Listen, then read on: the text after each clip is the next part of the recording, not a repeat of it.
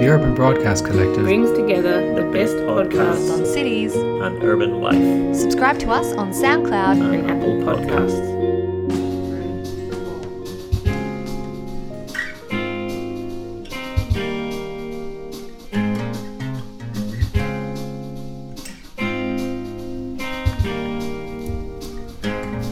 And it's off to the sound of scratching pens. That means we're really prepared. It's cool. You've got a real fountain pen too. Yeah, and the scratch is coming through the headphones. Yes, that's why I was like turned around like. So it sounds smart already. That microphone's going to pick that up then. Yeah, so No, that's totally. Just don't whack the table. That's the only annoying thing. Like this? Yeah. Yeah, okay, People cool. do that. They Yeah. go, I'm really good at it. And I'll be going, That's my father after his second beer starts pounding the table to make his point. Okay. Yeah, he's a But lovely man. the pen is, The pen is pen's fine. fine. Yeah, Yeah. yeah.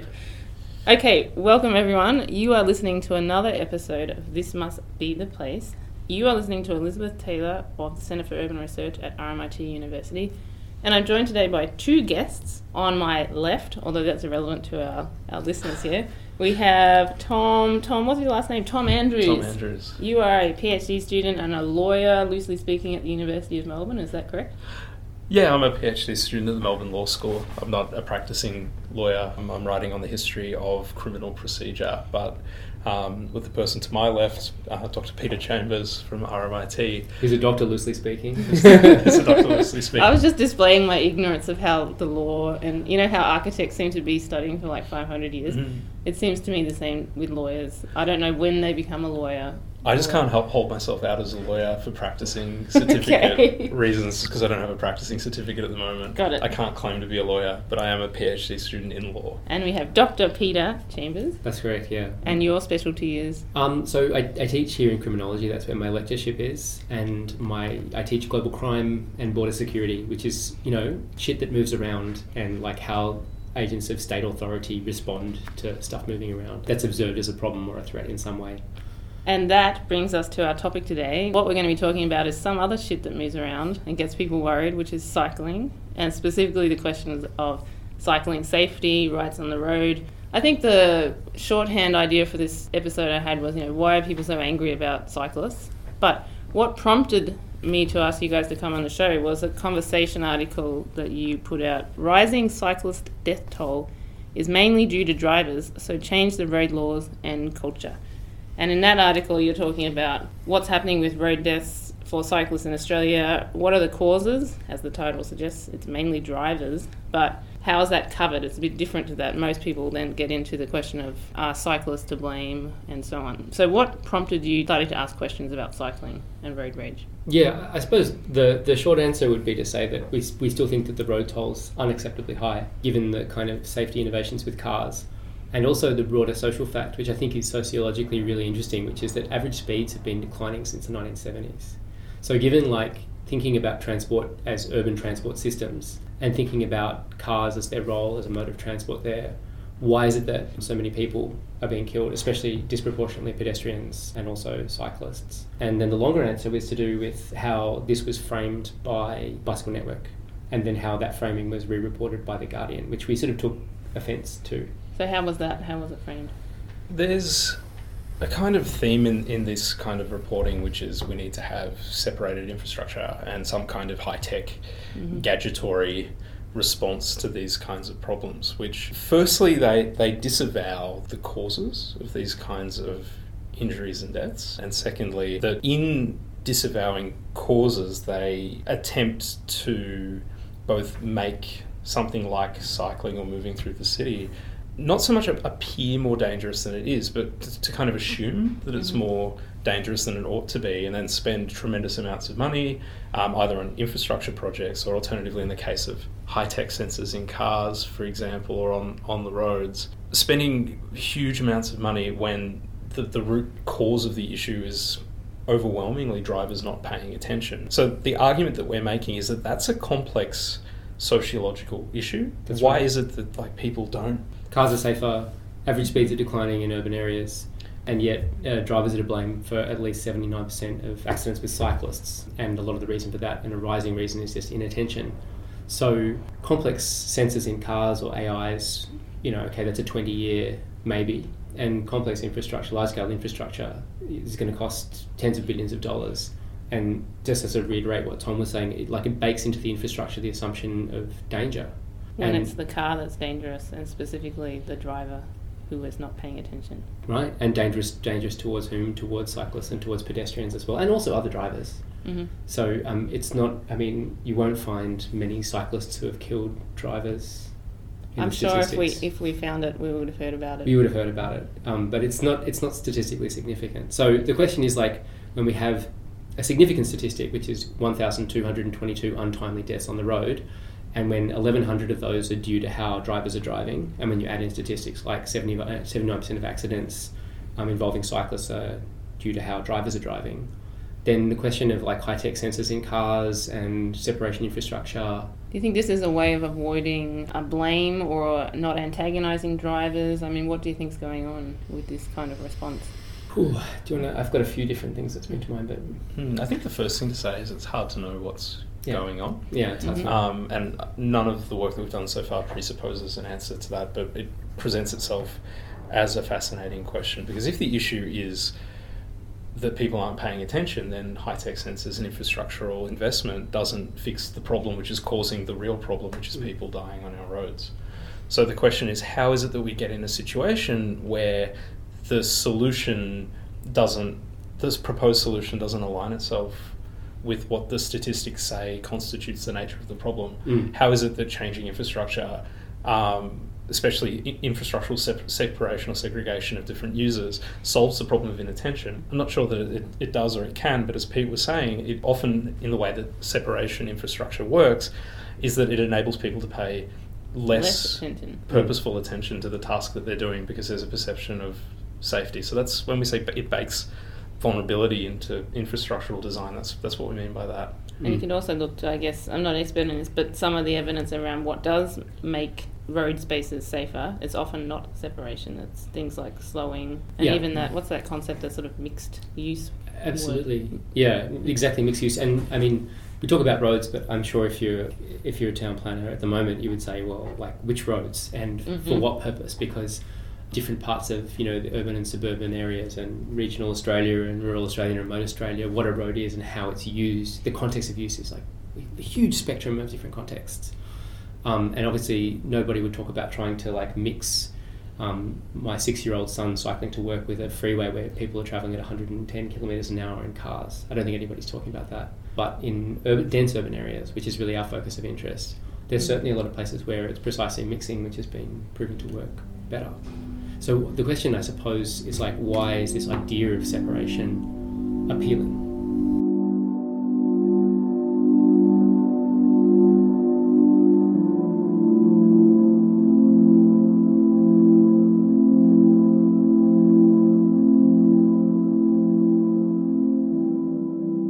Part of my interest in this is cycling is the rage that people have, or the anxiety around what rights cyclists have on the road is quite similar to car parking, which is an area I look at where, and again, that's more noticeable, more pressing in dense urban areas where you have, in some situations, maybe they're taking out or threatening to take out some parking spaces to put in a bike lane, or maybe they're just even suggesting that perhaps somebody has to pay for parking or something like that. Something that threatens the space that parked cars occupy in favour of something else. And the rage, the level of emotion that goes into that, the only equivalent thing I can think of is the rage that people have over cycling. Do you think they're related, Park? Yes. And how? This is such a complicated question, and like for people who are listening, I think it's really important to emphasise that these are questions that we're posing and asking, but not exactly, we don't have neat findings and haven't come to conclusions. And I feel like there's an enigma in it as well. Maybe the counterfactual for me is like I spent 3 years living in Japan, and you have like in Tokyo like crazy density, and a lot of cars and a lot of pedestrians, and then a lot of people riding bicycles on the footpath, and quite often very narrow footpaths, which is sort of no footpath at all. But there's no aggro. And then coming back here, like, and being a commuter in the northern suburbs, which is like one of the safer places to ride, like it's the atmosphere is intense. And then you have certain kind of barneys with drivers, or you feel like you've been close past, or you've been deliberately close past by somebody, or nearly doored, and all these different things. So I think it's the short answer is that like it's a cultural problem or a cultural issue, and road conditions are cultural conditions. Like there's OECD data on traffic accidents, international comparative ones, which give you a really clear snapshot, and it shows that bicycles vis-a-vis cars are either like equally as dangerous or cars, or up to 4 times as dangerous as cars, depending on road conditions. So cycling in the Netherlands is like much safer than cycling in most parts of the United States, for example. And why that is cultural question in short. But then what is culture and what puts it together and blah, blah, blah. That's where I think it starts to get really complex. We're trying to nut through some of those things, but we've only just begun. What's your take on it from a legal perspective, Tom? Well, from a legal perspective, it's not a particularly complicated question. Some bits of it are insanely complicated and some bits of it are really quite simple. What's, to me, more interesting is in thinking about the role that law and the languages of law play in the way various people discuss these problems. So, for example, I see things as discussions about, for example, and I'm going to touch a few third rails here, so trigger warning, registration, helmets, like rights. Yeah, those are all classic. Property. Road rules as well. Road rules. Yeah. Mm-hmm. So there's a strong, and I wouldn't use the word legal, I'd use the word jurisprudential, so thinking about the kind of the way in which people make a practical and workable understanding of the way that the social rules operate and the way they understand that operation. So I find that question infinitely more interesting than simply having some kind of discussion about what the quote unquote correct or official road rules around or rules of property or rules of responsibility and blame are in the case of accidents or criminal matters. I find that question, what does framing questions of space, access, mobility through very different understandings of what the rules are, I find that sociologically the more interesting question. So to take the examples you gave, the third rails, which are, yes, as divisive and potentially destructive as ever, the Rego one, for perhaps listeners who aren't in Australia, this has been a recurrent theme around cycling, this idea that, or a claim rather, that cyclists, I can't remember how it's phrased, is it either that you have no rights because people don't specifically pay registration for a cycle? Right. Yeah. But it also flows through to any kind of accidents often. It's like, well, you didn't have... this would... Perhaps... I mean, you might have reviewed some of the conversations a bit more. Is it that this would have been avoided if you had registration, or we can't even have this conversation until you have registration? I'll see if I can give you, like, the sort of the reasonable version of the argument that I put forward, and then maybe you could touch on the insurance and liability, because that's where it sort of gets, that's where I get a bit hazy, and I think you're much clearer on that than I am. Sure. So in the reasonable conversations I've had with people about this, there is the perception that when cyclists are riding their bicycles on the road, then they are asserting their bicycles and themselves as a vehicle, but that because that vehicle is not registered, that it is an unregistered vehicle, and that unregistered vehicles cannot be driven on the road. And I have an inkling that part of this is like people have a certain vague memory of like dirt bikes and not being able to ride dirt bikes on the road. And there's this idea that only a registered vehicle should be able to ride on the road. But then you hit this idea that when I've asked a few people who take this position, do you think that if cyclists were registered, then they should be accorded their full legal rights, and that means taking the whole lane? They're not so happy to deal with the implications of what that position is. So my slightly facetious response is that the less reasoned version of it is that cyclists should be registered ... and then probably put in camps rather than given a whole lane. Do you know what I mean? Yeah, So I get it's not really like cyclists should be registered ... and then accorded their full legal rights as the users of registered vehicles. So maybe one of the radical positions would be to say, yes, register all bicycles and then give them the full lane.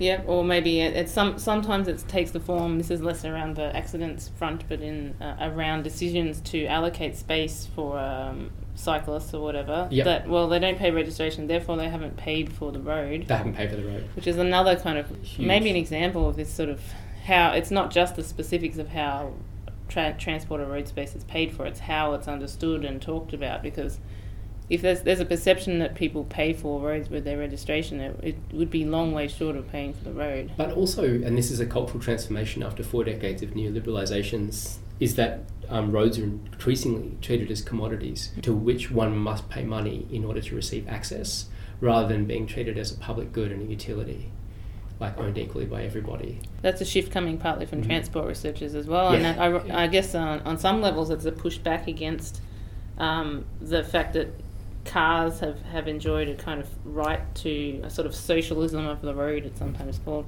that cars can occupy that space that others can't. So sometimes this financialisation is to make space for other kinds of transport, but then it does come with, I guess, broader implications of, well, it's interesting in the sense that roads have been so slow to be neoliberalised in Australia compared to other things. I mean, we have some toll roads, but if you compare the extent to which, in my world, parking has resisted financialisation, it's extraordinary compared to, say, health or even, university education, that kind of thing. Yeah, that old chestnut. Yeah, but it's clearly massive. And there's a whole kind of cultural and social imaginary that like accompanies this idea that when a person has paid registration, that entitles them to use the road. Motorists and cars are kind of like a public, but at the same time, a car is both the private property and a commodity attached to a person, and also a prosthetic extension of that person. There's quite strong psychological research that suggests that when you actually, I'm going to do that on purpose there, when you bang on someone's car as a cyclist, which I've done once or twice as a commuter when I've been upset, which I know is not productive and I shouldn't do it, bloody blah. And you're not registered. And I'm not registered, then that is actually experienced as you banging on the person.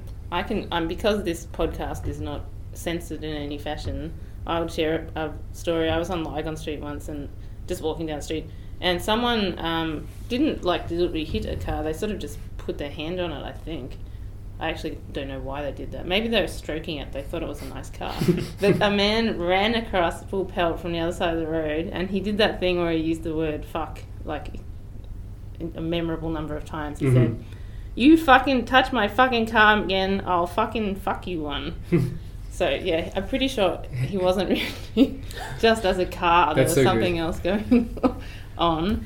Yeah, the hybridization of the car and the person, and then that gets really interesting in the space. So you've got a public of cars that where their owners / public of privates. Yeah, and you've actually touched someone's privates. You kind of have. It's their property, it's their commodity, but it's also them. But it's also an extension of them, and it's also that which extends them.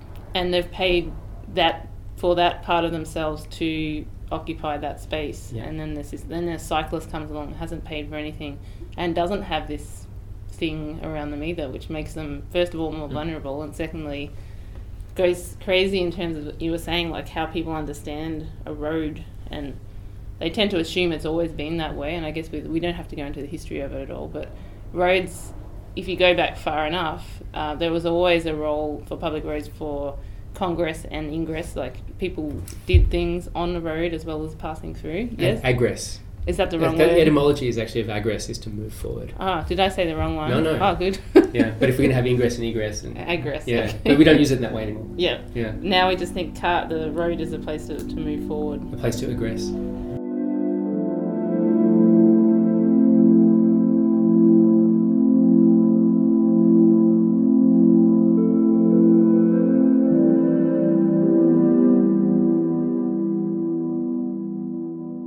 So we have registration, that's a whole 1/3 rail, and then we've got the helmets, which has been in the news recently again. It's an interesting one because even amongst, say, transport researchers, you can feel the air chill if you bring this topic up. People have very strong views around, should cyclists be required to wear a helmet? And is Australia, we're an outlier on this one, is that true, on having a requirement to wear a helmet? It's fair to say we're an outlier, yeah, insofar as you're required to wear a helmet here anytime you throw a leg over a bicycle. Yeah. I've been pinged by the cops for it too as a kid.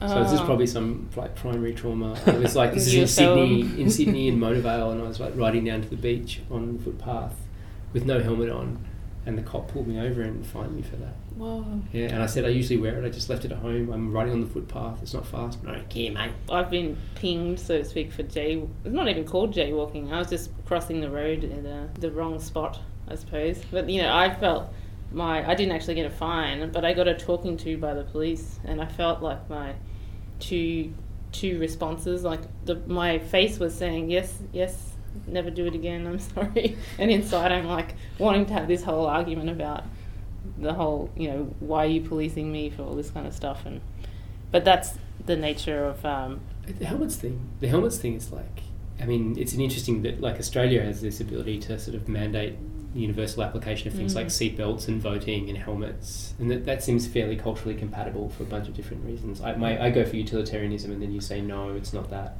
Whereas like a country with a strong tradition of like rights liberalism, like the US or France, they think that's an outrageous infringement on their freedom. I personally think it just must have something to do with being a convict nation. Maybe, but then a lot does. I just think it's so curious that in Australia it's easier to culturally imagine touching somebody else's car as a form of assault to the person than it is to imagine trusting people to make informed decisions about risk in their headwear. I don't want to like descend the icicles of discussing the helmet third rail, but I don't have a strong opinion on it either way. Like the stats bear out that it's not the riskiest thing you can do. With your noggin, there's plenty of cases where you can apply a risk analysis where it's more dangerous to do things without a helmet. We don't impose them there. But then again, I've been in some pretty nasty accidents over the time and grateful for it. Yeah, but I agree with that. It's just that it's kind of, I find, and this is why we return to the fact that it's definitely a cultural issue here that needs to be unpacked rather than a technical one to do with, for example, like, the International Standard Organisation and Australian standards for helmet manufacturing. I don't know what's going on at Bicycle Network at the moment, but clearly they think that a city in which all cars had high-tech sensors, bikes were completely separated, and we weren't running around with helmets would be a safe city. So they were the ones talking about the separation and the sensors and stuff. Correct, as well, yeah. right? Yeah. So there's something going on there, but I don't know. And I think what Tom said is more interesting.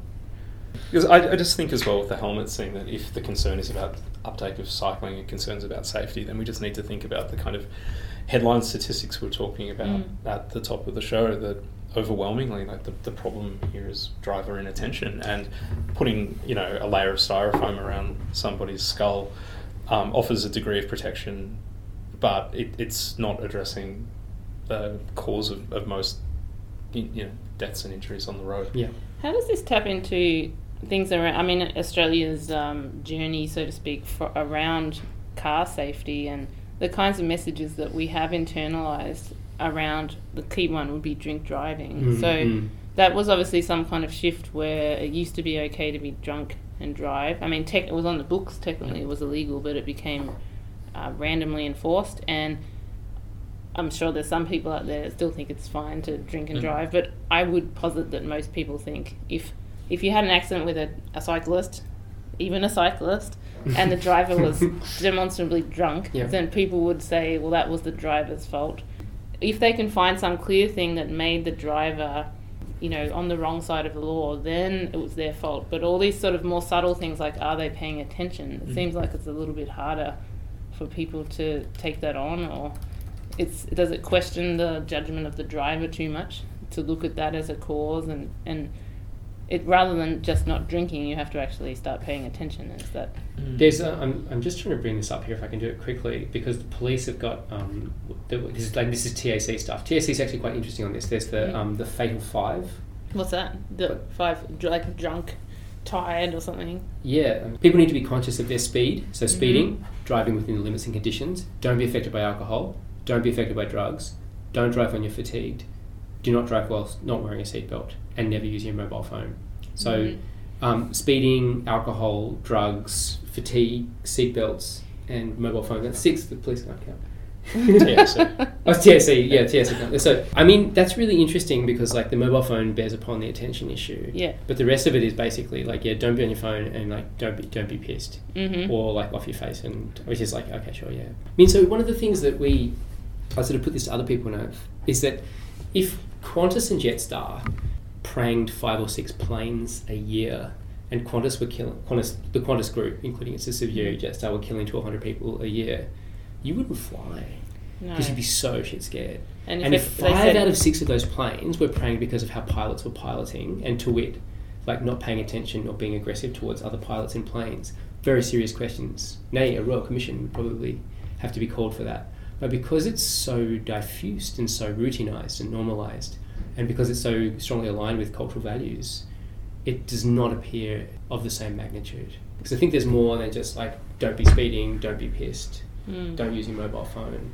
There's something going on here about people's relationship to driving and broader our relationships to one another when we get behind the car. Like, it's not only cyclists but also pedestrians. Greater numbers of older pedestrians are being run over and killed as well. So there's something going on. Overestimating our abilities has to be part of it. All the psychological research says we do that, yeah. So you risk, that's that classic story around risk. People will more likely to have a car accident on the way to the airport because they're worried about having a plane crash. But then because they're in control, they think it must be, everything's fine. And I'm not pissed. That's right, and I'm not pissed, yeah. And I'm not on my mobile phone much. But the sort of, we tend to like way overestimate our own competence as a driver, and then be very disparaging of other people's driving, whereas most people are like slightly below average or something. I think that's the thing. Most people assess themselves as slightly above average, which is a real mind bender. But yeah, the aviation industry has a very different approach to safety, and also a very different approach to how they apportion responsibility, as I understand it, or liability. Is there a difference? There is, isn't there?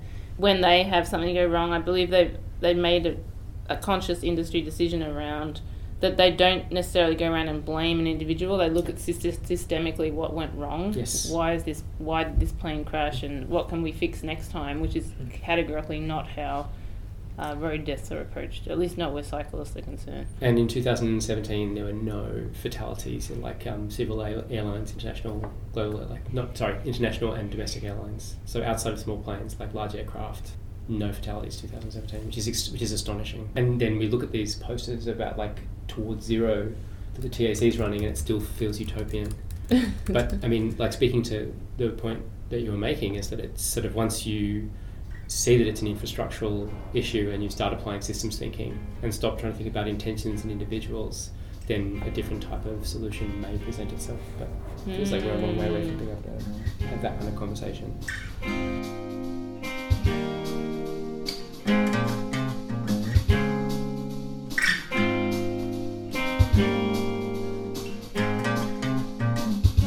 About the town I live in. I remember those little tracks, a few trees and some benches, almost to school and almost back.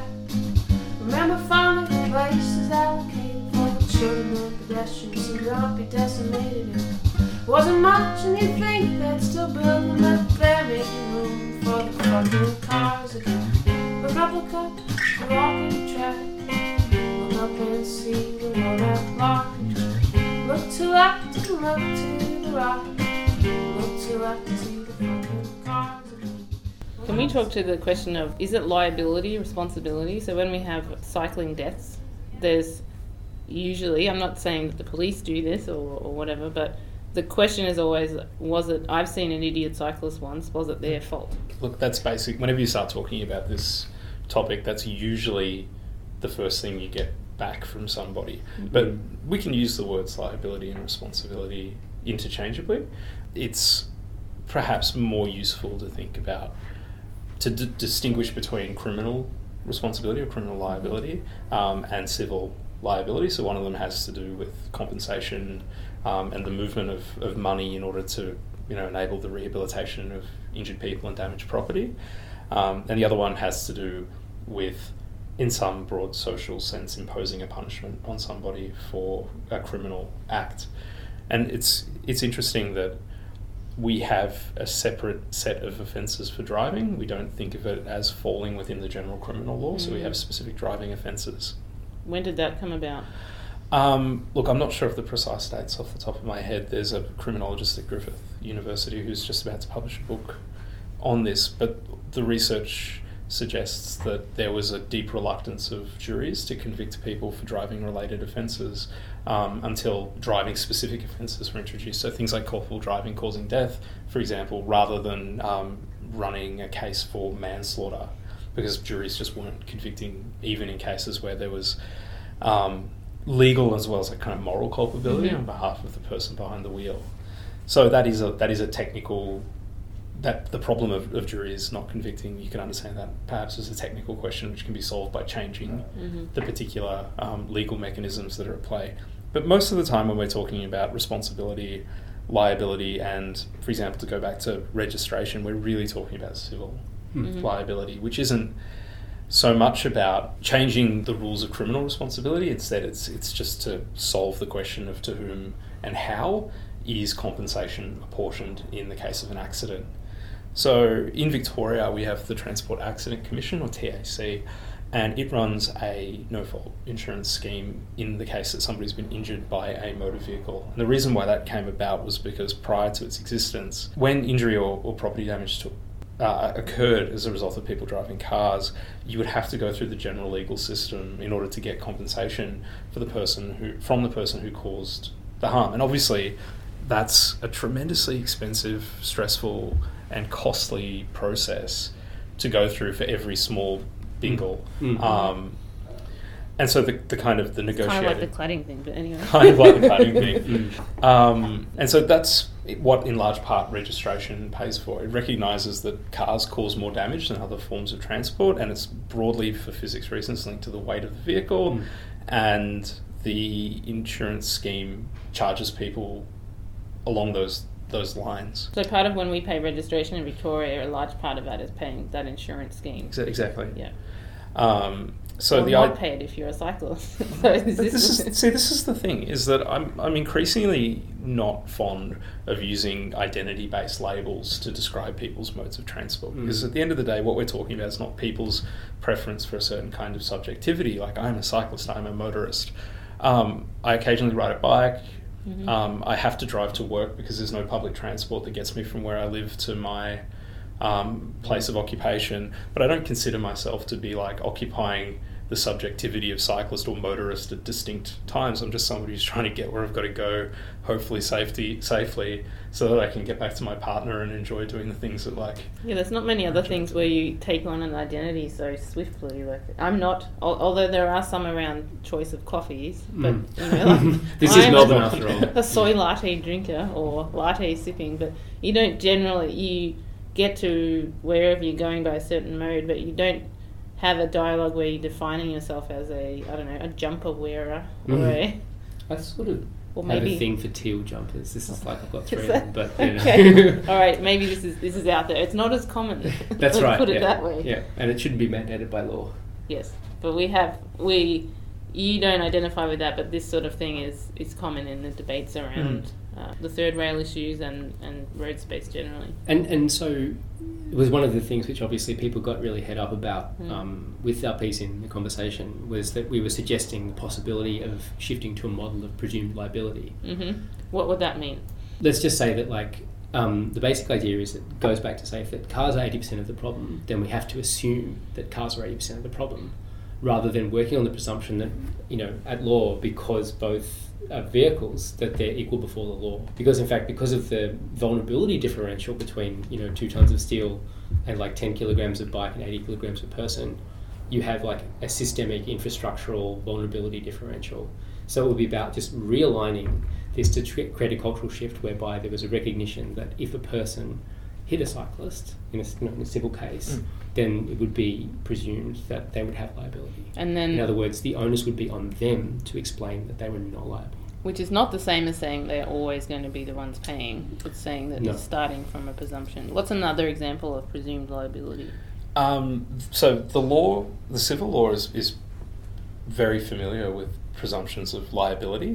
They exist in cases where there are known differentials of power. So, for example, in commercial instances where there are some kinds of contracts drawn up between parties where there's an apparent power differential. So, for example, if a doctor is contracting with their patient about something outside their area of practice, so it's not just, you know, fees for medical services, they might want to, work on a housing development project together, then there's a rebuttable presumption in there that the doctor has some kind of capacity to exercise power over their patient.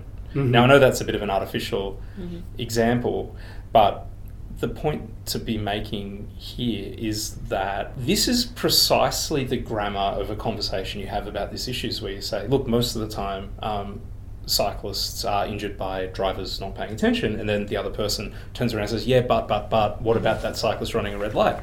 And then the answer to that is, well, precisely in this model of liability, that situation is accounted for. Because if the person is doing something which causes them harm, or causes the accident to come about, because it's only presumed liability, the presumption can be rebutted. And it's not strict liability or total liability. That's right, not strict and total, but they're easily confused. And I got a number of emails from people who were sort of aggrieved by this idea that they would be held responsible for their driving as a driver if they hit a cyclist. What specifically was upsetting about that? They thought that they would be unfairly judged? Or it was upsetting for them. And then it was very often, like, the counterfactuals that were presented were usually the but cyclists do this. And it was like one case in particular, I had a correspondence with a man from Canberra. And I know this because he gave his address right down to the unit number, which was quite interesting. It's old-fashioned. Very old-fashioned, yeah. Was talking about cyclists tearing down the footpath and knocking over old grannies.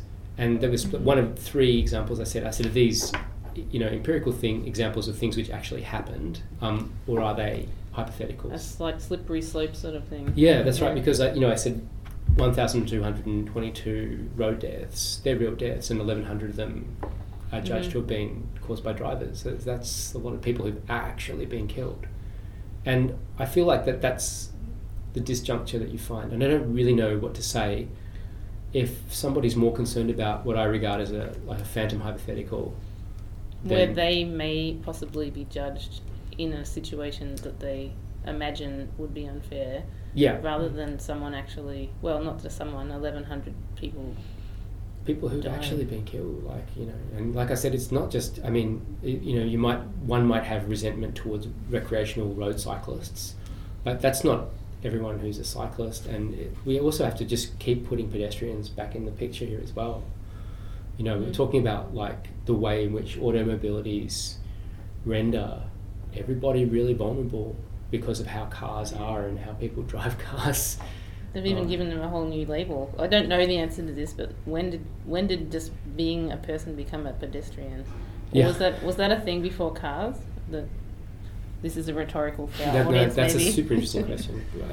Well, I was just walking around and now I'm defined by my lack of car. Now I am a pedestrian. Maybe the thing I can say with limited knowledge is that this was extremely contentious in the United States in the 1920s. This was bitterly divisive politics, and this was around parking as well. Yes. So the idea that rich bastards could park their car on a public street or run over a child who was playing on the street was considered outrageous. But there was very strong and very concerted efforts of lobbying during the 1920s in the US. And that was kind of paradigm setting because the US was really at the forefront of cultures of automobility.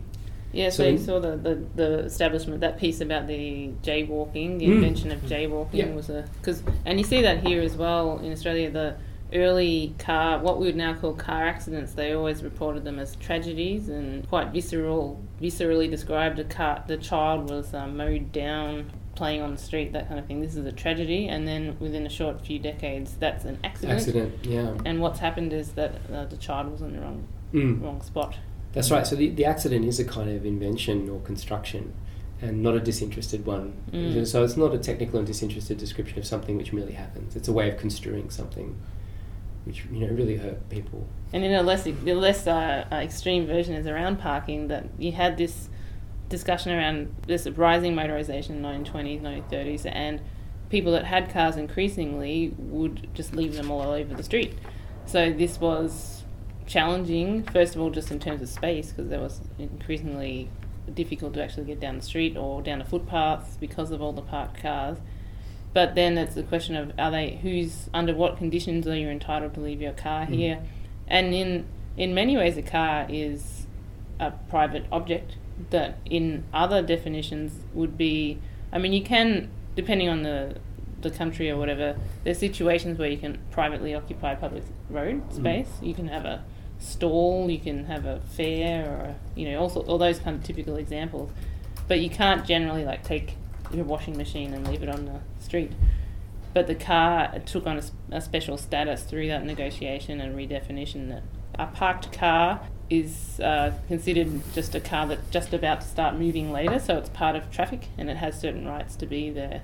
And that's, obviously becomes entrenched over years. And then if you're now in a situation where you're either because of interest in paying for road space or maybe giving road space to other users, you're challenging that, then you're going back well beyond the point of people's memories to try and get to a point where somebody made up that assertion. Yeah, that's It's pretty hard to do.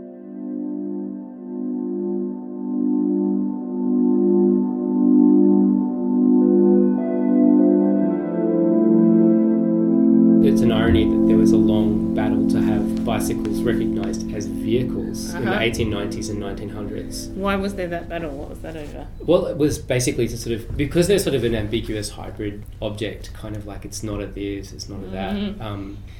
There was a lot of legal ambiguity and political ambiguity, and so there was conflict because it was like public use of roads and horses and carts and bicycles and cyclists, both penny farthings and then standard safety bicycles upset horses. Horses have never liked bicycles. Is a horse a vehicle? The cart is a vehicle, But not the horse. not the horse. I think. Yeah. Does a horse have to be registered? Should pedestrians be registered? I think everyone should have to wear helmets and everyone should be registered. That's the ultimate outcome. Pedestrians, motorists, and cyclists. Everyone should be everyone should be registered, and then I guess everything's been animals internalised. are registered, aren't they? Yeah. Sort of. They are. And they're not allowed. I always notice that when you go on the freeways and things that say no animals past this point. Very challenging for someone that questions things. It's like, well, first of all, the dog's an animal. Aren't I? Secondly, I'm an animal.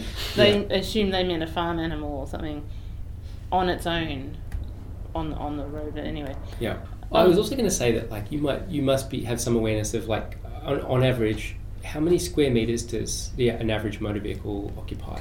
The car itself isn't that big. It's as big as it seems, I guess. Although they are getting large. They're getting larger. That's right. They're getting larger, right? So let's say 2.4 meters wide by 5, aren't they? 3 or 4 meters long, I think. Depends. But like the car parking space itself is about 21 square meters. And that's quite challenging. And when you add in, that's just the space if it was tandem, or you could actually just put them next to each other. More typically, every car parking space has a turning circle as well, so it's closer to 30 square meters. So it's bigger than some people's apartments. So like, look at, so here I've just got the square meterage for some of the expensive suburbs. Like Carlton North, it's $10,000 a square meter, right? Yep. Yeah. So then you park on the street for free, or more or less for free. I think the residents there would be very aggrieved by they have to pay for a parking permit there, but it's about $40 a year, I think. But that land... Yeah, it's land, and that's where some of that push you were saying around the putting a cost on roads. On the one side of it is kind of questions anyone's right to exist in public. Another part of it is coming from questioning how guilelessly parked cars occupy that space in very expensive areas. And in my research, I look at who does use road parking space, how much is it worth, and how much do they pay for it. And some of the drivers are that in really expensive areas where the land is worth, tens of thousands of dollars a square metre, and you're talking about 20 or 30 square metres of space, there's an obvious just economic incentive.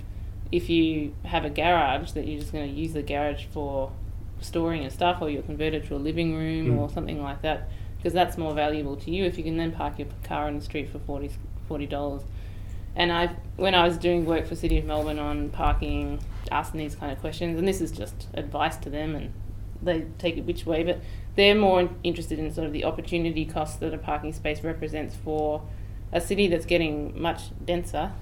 They look at road space as an opportunity for green space and even things like widening the footpath or commercial, outdoor dining and that kind of stuff that they increasingly don't have access to, so they're kind of appraising the public street space in that way. But you could turn it around even more bizarrely and say, like, everyone's entitled to store 20 square metres of stuff on the road at any given time. But the whole thing is, if you did that, people would be incensed. Right. And, I know, that's what I'm saying. I don't know, it's hard rubbish day in my suburb, and doesn't seem to be something that's too prohibitive for at least a week. But in car parks, right? Not in car parks, on the nature strip too. Yeah, on the nature strip. We like, should where put you're not hard allowed to rubbish park. on the car parks. It's all super interesting to me. So I mean, just for Carlton North, like that's over $300,000 worth of space. Yeah. That's I mean, there's some loose benefits in the sense that street parking tends to slow the traffic down so much. So, a clearway is a arterial road where you don't have that parking so much, and that's obviously comes at some expense to the traffic and atmosphere of the area, but it's an extraordinary high value space. And this is not unique to Melbourne though, like not everywhere that is the experience, but it's very common to have an experience that, particularly in inner city residential areas, that's really valuable space tends to be occupied by storing, and that's some of the language we use now as we being like parking researchers, but there's parking as in like you've just stopped somewhere and then you're going to go later, and then there's storing, and that's what mostly that kind of parking is around, is that you're keep your car, you don't even use the car necessarily, it just stays on the street. And it's a strange verb, isn't it, parking? Yes. Like it kind of excerpts it from just regularly just like leaving your shit that's for an right. hour or two. I'm assuming the etymology probably came from like driving to the park. There is a book that it goes into it, and I can't quite remember the details. Maybe I should look it up. But it had some other weird thing about, it might have been horse related or something like that. Yeah. Because there was a sort of, and even the word park, as in like a green space, is I think a relatively recent word. We'll have to go back and check this one. There's something revealing about it, and it was a conscious decision at some point to start to use that word and not another one, not storage or leaving. Or they did used to have requirements for horse parking, but I don't think they called it like stabling or something like that, because I've always also looked at pub history, and from the 20th century onwards, pubs had to, ironically, from the point of view of safety, you always had a minimum parking requirement for any pubs or bars. We must have at least this number of drink drivers. Yeah. Well, it's Melbourne Cup week, so all of this seems incredibly pertinent. I grew up near a famous pub in Sydney called the Newport Arms, up on the northern beaches, and like the upper decks were basically just all beer gardens with big eucalypt trees, and all of the lower decks, like several of them, was a car park. Yep, and that would, I don't know New South Wales' system closely, but odds are that that's because what the requirement through either combination of the planning permit and the liquor licensing was that you have to provide adequate parking, as you say, to make sure that everyone drinks and drives at the same time. That's right, yeah. But before that, that seemed to be an extension of having, you used to have to require a certain amount of water for the horses and stabling and that sort of stuff in order to get a license. But that, of course, once you started enforcing drink driving laws, and that saw the demise of a lot of country pubs as well. So, these things are pretty, when you change that either the law or the way it's enforced, it has a lot of wide consequences.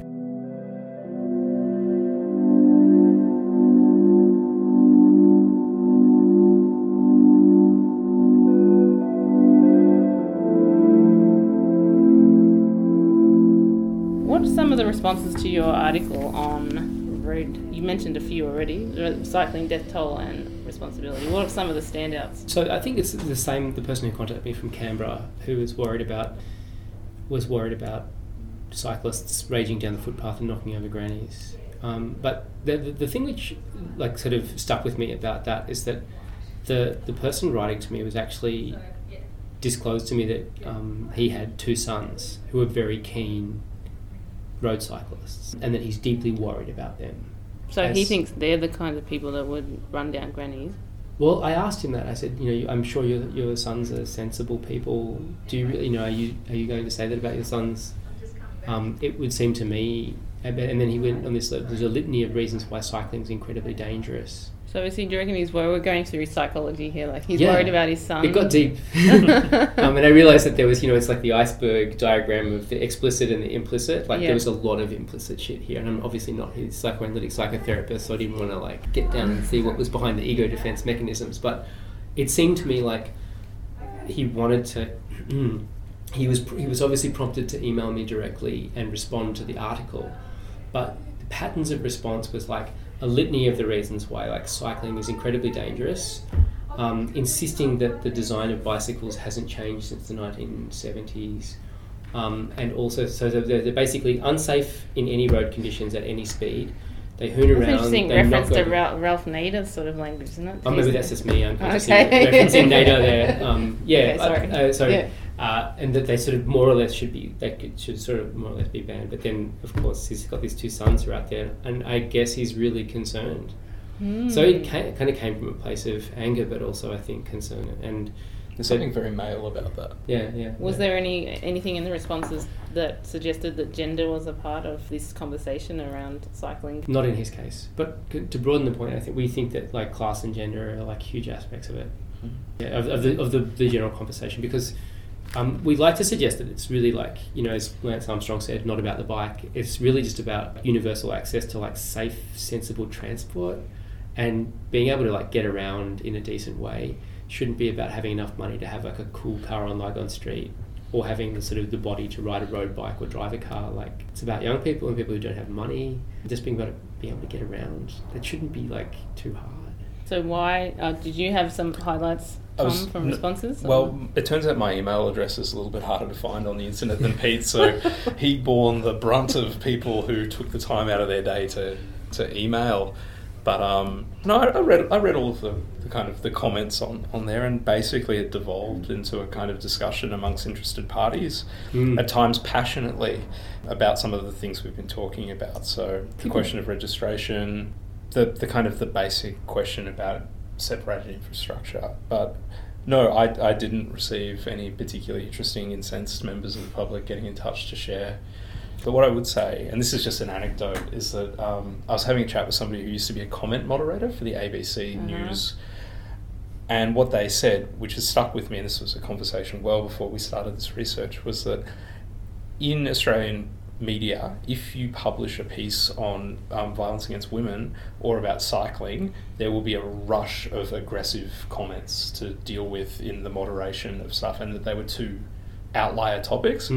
And I'd always put that in that, isn't that interesting kind of basket. But now that we're starting to do this work, like, that question really returns, that there's something particular about both the way in which gender performs itself in Australia, but also the cultural role of the automobile in that there's something, especially when those topics start to get linked, that let's just say people on the internet want to talk about a lot. It's very triggering. Also, like, to add on to what I was going to say before while you were talking, is that what's so striking about when people respond to you is like how much people want to push their own barrow.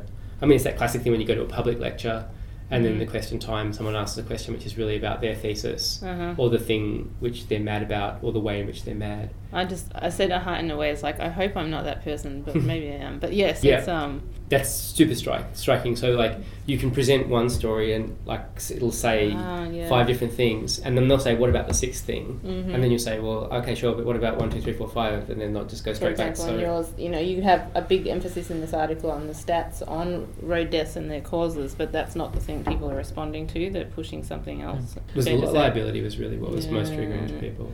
And again, Rego. Like, despite the fact we don't mention it in the piece, that's the conversation people want to have. I wonder if you had an article about registration. First of all, I don't think anyone would be attracted to it. And secondly, would they then put a thing under there like, oh, by the way, I think cyclists should be registered? That's an experiment. Is this the sort of thing that you have started this process of researching this question or asking these questions? What's on the agenda? What approaches are you going to take? Are you going to be doing experiments on cyclists? In a way, Milgram style. Yeah, Milgram style. Yeah, unbeknownst to them.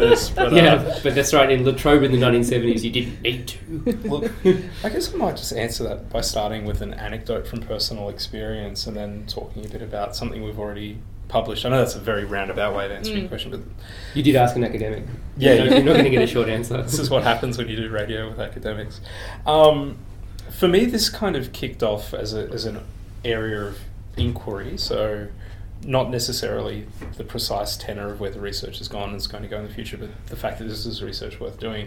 When I was riding my my bike down leafy old Rathdown Street in Melbourne on a very lovely summer afternoon, and I was just in some kind of reverie of just enjoying riding home at the end of a day's work, and somebody cut in front of me in the bike lane, and there was no accident, everyone was fine, but as the car turned and I could see into the driver's window, the entirety of the inner of glass pane of his window was covered in spit. This guy, something had happened in the course of his day, and he was literally frothing with anger about something that I had apparently done to aggrieve him. So he spat on the inside of his own window. Spitting, it's froth. He was frothing, literally frothing. And when it was that kind of encounter happens, and as soon as you see somebody like that angry, your own like adrenal system runs, because you're not entirely sure what's going on, but you know it's no good.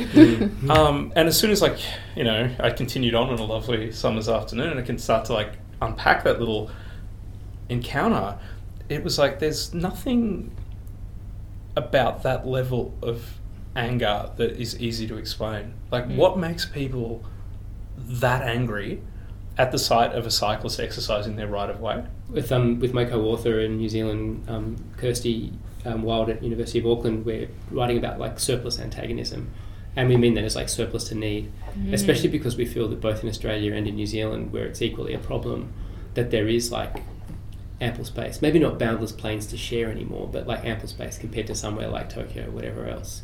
So why the aggro? We're really interested in this question. We don't really have a sufficient response yet. But I'm sure one approach is to put more articles on the internet and see what kind of... Or not. We are intending to do that. And in fact, last Thursday we committed to writing not one but 2 books simultaneously. And one of them is going to be like a trade paperback where we have all of the arguments. And that will be like arguments which are kind of grounded in syntheses of different statistics. And that's really about trying to pick fights, but with using reason and persuasion, so that then the scholarly book, which we're running at the same time, can be serene and scholarly and have photographs and be pretty, but won't have any like less odious rhetoric, less passion, less arguments, less fighty. Do you hope that these books will become sort of timepieces one day, or do you think that this kind of conversation or problem is here to stay? I'd like to. So my sons are 6 and 3 years old, and I'd like to be able to present this to them as like really curious history. In the same way that penny farthings look ridiculous now. Yeah. I wonder.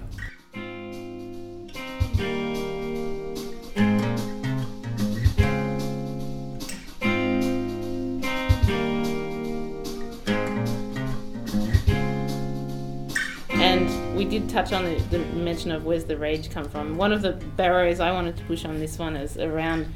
you mentioned Japan as being somewhere that doesn't really have this aggro, but Australia and New Zealand do.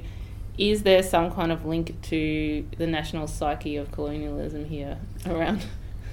Yes, but how do, like in an epistemological sense, really how do you know and how do you study it? Yeah. So there's anthropologists like Gus Unhage who've talked about like Australia's invasion anxiety, and that's one of those things which is kind of pithy and appealing. But the more I read through it and thought about it, I thought, you're onto something super interesting. I can't deny it, but I also can't know. But I think we can study it historically, because we can say that at least at one time there was not, and another time there was. So these things do emerge and decay and change over time. Yeah, and we can have traces of that. That's where comparative stuff can come in, and so the work I've done on liquor licensing benefits from that. If you can look at, it was different once and it's different in different places, and there seems to be a role for the system of colonisation in this, because it defies easy explanation. At least at arm's length it does. In the heat of the moment, it seems obvious that people hate cyclists, but you sort of end up thinking about pretty big picture questions about what's going on here. I suppose like patterns of land use and the kind of gendered class relations that people have, and which are mediated by politics and law and ethics and other things like that, of course really shape how we regard one another in certain contexts and who rightfully or wrongfully occupies a space. Yeah, I think that's... And clearly to those people, to those motorists who are aggrieved by the presence of cyclists on the road, there is a very strong perception that they wrongfully occupy a space which is rightfully occupied by the motor car. That's clear. I think rights are a big part of this. And I will close. I think this is my last question, but we've had... The cycling's always in the news in some fashion. Either somebody died, or we're deciding whether they should have been wearing a helmet, or, in the case of this week, the tax are back. So I'm not sure how to pronounce it. Is it buoy tax? But somebody throws, what do you call them? The carpet tax. Carpet tax. They're nasty things. On the bike lane in Kew. Yeah. Any perspectives on that? Yeah, we wrote a piece on the buoy tax. And then one of the responsive comments this week was the police said, yeah, well, we can't do that much because most people don't seem to like cyclists, so they're not helping. That was the... Nice. Yeah. Sorry, can you just repeat that, because I'm deaf? the police comment about the tax this week was that they said we're trying to investigate, but the general public doesn't seem to like cyclists, so we can't really make any progress. Right. I guess like one of the things that we were talking about in that paper is how hard it is to conduct a criminal investigation into something that was happening for a period of about 12 months repeatedly in basically the same geographical situation. And yet in that time, the farthest Victoria Police got was a couple of grainy pictures of somebody pulling aggressively on a bike pump which was chained to a fence. There were some incredibly good police officers who were sympathetic to the case. So the person giving lines to the media probably wasn't Senior Sergeant Mark Standish, who deserves a shout out for his calm, patient engagement with Melbourne's road cycling community over a period of frustrated months. But where we got to with the paper that was looking into that was how Kew is not Fallujah, and yet this is a space which can't be made safe for a group of people who sit at the intersection of a number of different, and I guess this is stereotyping, but who sit at the intersectional the most privileged vertices of privilege, right? Professional, largely male, riding expensive carbon fibre road bikes in their recreational time, and that space in Kew, which for international listeners is one of Melbourne's leafy green, wealthy suburbs. If you can't police that space, then what does this say about space safety policing in our city? So the fact that the tack is back, and he might not be a person, it could be just some tradie with a hole in the bottom of their ute going to lay. We don't. There's nothing we don't know. But I suppose we imagine that there is this thing called policing in an investigative mode. But clearly there are homicide detectives and they work really hard, but I think that in general that's not how policing works, and so it's a kind of a fantasy that we are policed. It's like in have you seen The Big Lebowski, the movie? Oh yes. Well, his car gets stolen, and then I can't remember if it's when his car gets stolen or when it gets returned full of someone's shit. But he asked the police officer, have you caught the guy? And the police officer goes, oh yeah, we got him, work him in shifts. No, but that showed that there's a disjuncture between what you think they're doing and there are I had there's another whole other kind of can of worms in the story, but I happened to be in Marysville on the day that it was destroyed by bushfire, and in hindsight there's this really interesting idea that I think many people had that day that there was a they with a capital T who were going to come and knock on everybody's doors and let everybody know that there was going to be a devastating bushfire and get out. They didn't tell me. There is no they. That's unsettling. There's just there us. Is no they. I like it. There's a cold wisdom to it. And it's the same with the attacker. We don't know who he or she is, and as far as the cops go, there's no they investigating it. Anything else you'd like to add? We didn't cover something. I just want to quote Big Lebowski now. Okay. Have you got another Big Lebowski quote to chuck in? They were Nazis, dude. They were nihilists. Nihilists! God! Say what you will about the tenets of National Socialism! At least it's beneath us! That blew up my microphone. Yeah. I can just see you B-roll now for the end of your podcast. Anything else you'd like to add, Tom? Somebody's going to come and... A favourite Big Lebowski quote? To my eternal shame, I haven't seen the Big Lebowski. I keep putting it on the list and it doesn't appear on Stanflix. And this has to be addressed. One of the great films. Un-Australian or something. Yeah, and un-American. No, I think I actually would like to return to one of the things about the question of colonialism and cycling is that it might not be present in the intention, but it's certainly present in the roads. Touche. And so that's a good point. It's something that is both, as Pete was saying about the kind of cultural assumptions of the way colonialism deploys itself as an attitude might be incredibly hard to locate in a moment of furious disagreement between strangers, but it's the infrastructural perspective is deeply colonial, and that's something that needs to be addressed in thinking about how we relate to one another here in Australia, and that's why. If you're thinking about cycling in cities, that has to be part of the story. You can't have a road bike. No. And there has been a land appropriation process, right? That's kind of what the 19th century was about in this country. And that's completely blanked out and disavowed by most people. And all kind of military and, quasi-military engagements with space, road use is a part of that. Like it's a deeply like roads were built to facilitate the logistics of armed forces and that and trade, and those two things are part of our history here. And so any account of the road bike that doesn't think about the deep history of the road is culturally insufficient for a colonial state. I'll buy that. All right, thanks everyone. We might be listening to this Must Be the Place episode about Roads, Bikes and Rage, or maybe I'll retitle it, we'll see. But interested in whether this episode of This Must Be the Place also gets some aggro, because we don't normally get any aggro. It's usually quite reflection on our podcast, but maybe we've touched the third rail. Send emails to Tom this time. Yeah, Tom, I'll put your email on. TOMA. It's a public service. Somebody needs to take care of Pete's unconscious because he copped it last time. I copped it. That was interesting. I learned something. Thank you very much. You have been listening to This Must Be the Place. Bye. Crash test dummies look to the side, see the parents and the teachers. They'll only walk from the cars to the bleachers. The body is great, keep it in its place. And don't please street walk again, the fucking car again. Look up, when I'm the track. Look up and see the world at large. Look to left and look to the right. Look to left and see